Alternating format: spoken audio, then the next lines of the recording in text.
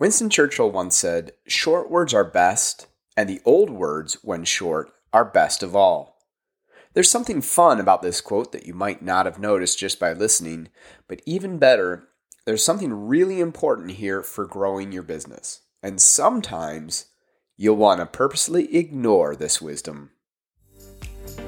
This is the Heart Body Business Podcast. Inspiration, tips, and tools for entrepreneurs seeking a more fulfilling type of success. One that stems from exploring and expressing their true passion and purpose and finding healthy ways to do so. All coupled, of course, with a healthy dose of insights and action items to get a business moving in the right direction. I'm Steve, your host, and I invite you to learn more at heartbodybusiness.com. In the first 3 episodes of this podcast, I set the stage for the underlying philosophy of heart body business. The idea of moving from the heart in a healthy way through the body and into a final expression of business is key to everything we do.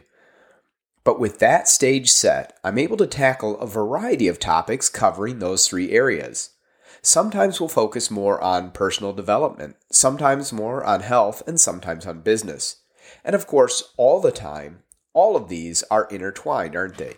For instance, building a strong business opens opportunities for us to spend time on our personal development and health. So we don't want to pretend they're separate, but sometimes we'll focus on one area or another. Also, each episode will only be as long as it needs to be. Most of us remember those days of writing papers with arbitrary lengths just to get a good grade, even if we could have written something shorter and more effective. Well, my goal is to inspire and help, not to drone. Some topics take longer to cover, that's okay, but it's about the content, not the clock. That said, today, we're covering this cool little quote by Winston Churchill, who said, "Short words are best, and the old words, when short, are best of all." The fun thing you might not have noticed just by listening is that every word of this quote is just one syllable. They're all short words. I love that he did this. But Churchill was also considered by many to be a master communicator, and communication is the core of any business. That's what marketing is, in fact. It's communication, which is two-directional, listening to or learning about your market, and then finding and expressing to them how you can meet their wants or needs.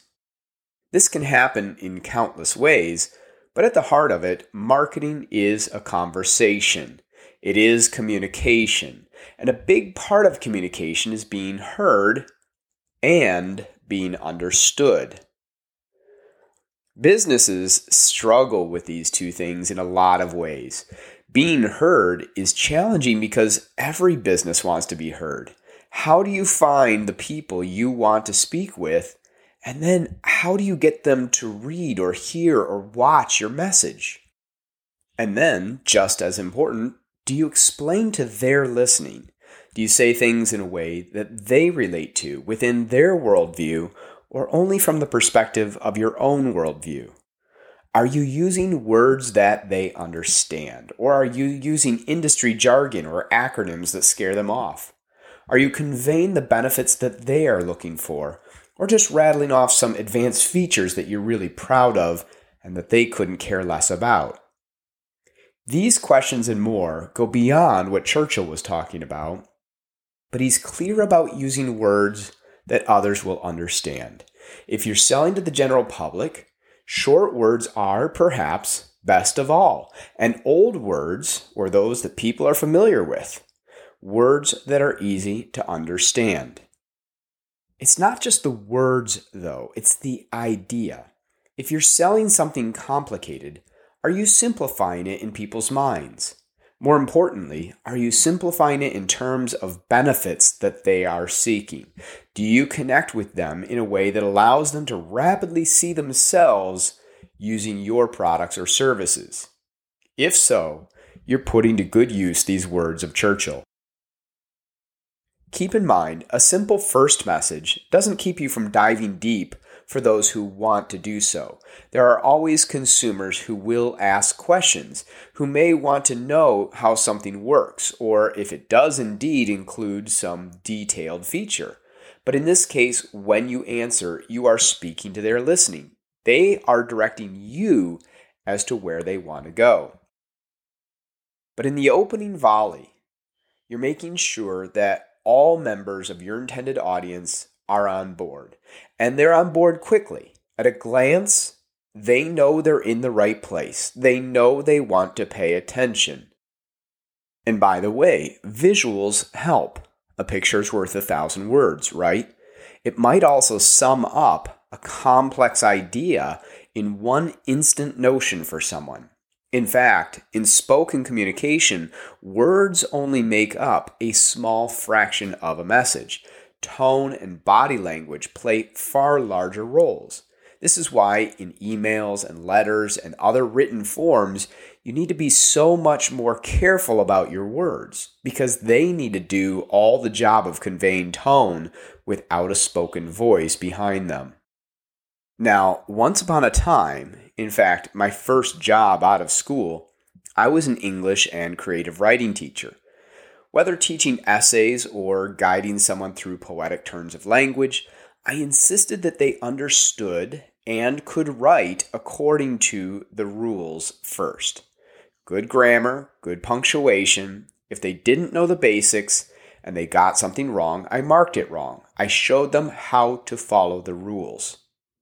Once I knew someone could do this, though, they were free to break them, to get more creative in their approach. Because then I knew it was intentional. They were consciously deciding when to try a different approach.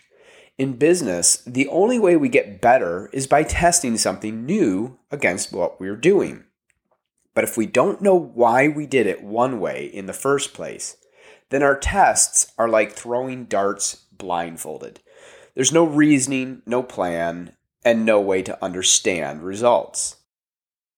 In a similar way, once you understand the idea of using short words or a simple message, once you understand its principle of speaking in a way that your target audience understands and responds to, then you can adjust the language you use to meet your needs. If you're selling a product or service to intellects, for instance, you may find that they resonate more with complex words. They may in fact feel you're speaking beneath them with simple words, that you couldn't possibly understand them and meet their needs if you're using a simple message.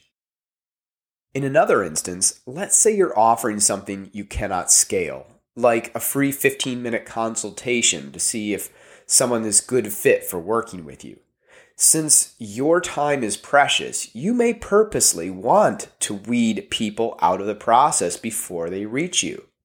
Maybe you're using a more complex message or making them go through a more complex process to request a call. And the dedicated, those who push through these boundaries, are the ones who get to take your time. So simple words and simple messages, these are a starting point, a principle that stands in wisdom. But as always, rules are made to be broken. Yet we shouldn't ignore why we have them in the first place. We should understand their purpose, use it to our advantage, and then bend it to our advantage. This is conscious work, not accidental. In the last episode, I really emphasized the importance of being in the moment, of seeing things with the fresh eyes of the here and now. I've said that all our topics intersect personal development, health, and business. And while being present feels like a self-development topic, let's apply these 2 episodes to your business. Take a look at some element of your communications, your homepage, or a landing page, or a brochure, or email. Take a look, but come into the present moment when doing so. You're an observer rather than your personality. You're looking dispassionately and now considering, what does my reader know about this topic? Forget what I know about this topic. What do they know? How are they seeing this message? Remember, they will read any message with the question, what's in it for me? What want or need does this fulfill? Look at your messaging, asking whether you've addressed this and whether they can understand that you've addressed it. It's a simple little task, but it can be profound, much like short words and old words. If your business messaging is in place already, now you can test what you have against something new. On the other hand, are you starting with new messaging for your business? Try putting pen to paper with these ideas in mind. In short, speaking to someone's wants and needs and speaking to how they listen. These aren't just keys to success in business, they're the keys to communication, which means they are keys to life. Everything is an exchange from the quantum level to the cosmic.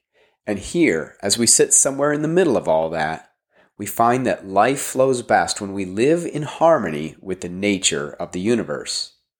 Small words, old words. Give it a try. Till next time, thanks for listening, and if you enjoyed this episode, make sure to subscribe. You can also join our mailing list to get alerts on our latest episodes and other tips, tools, and news.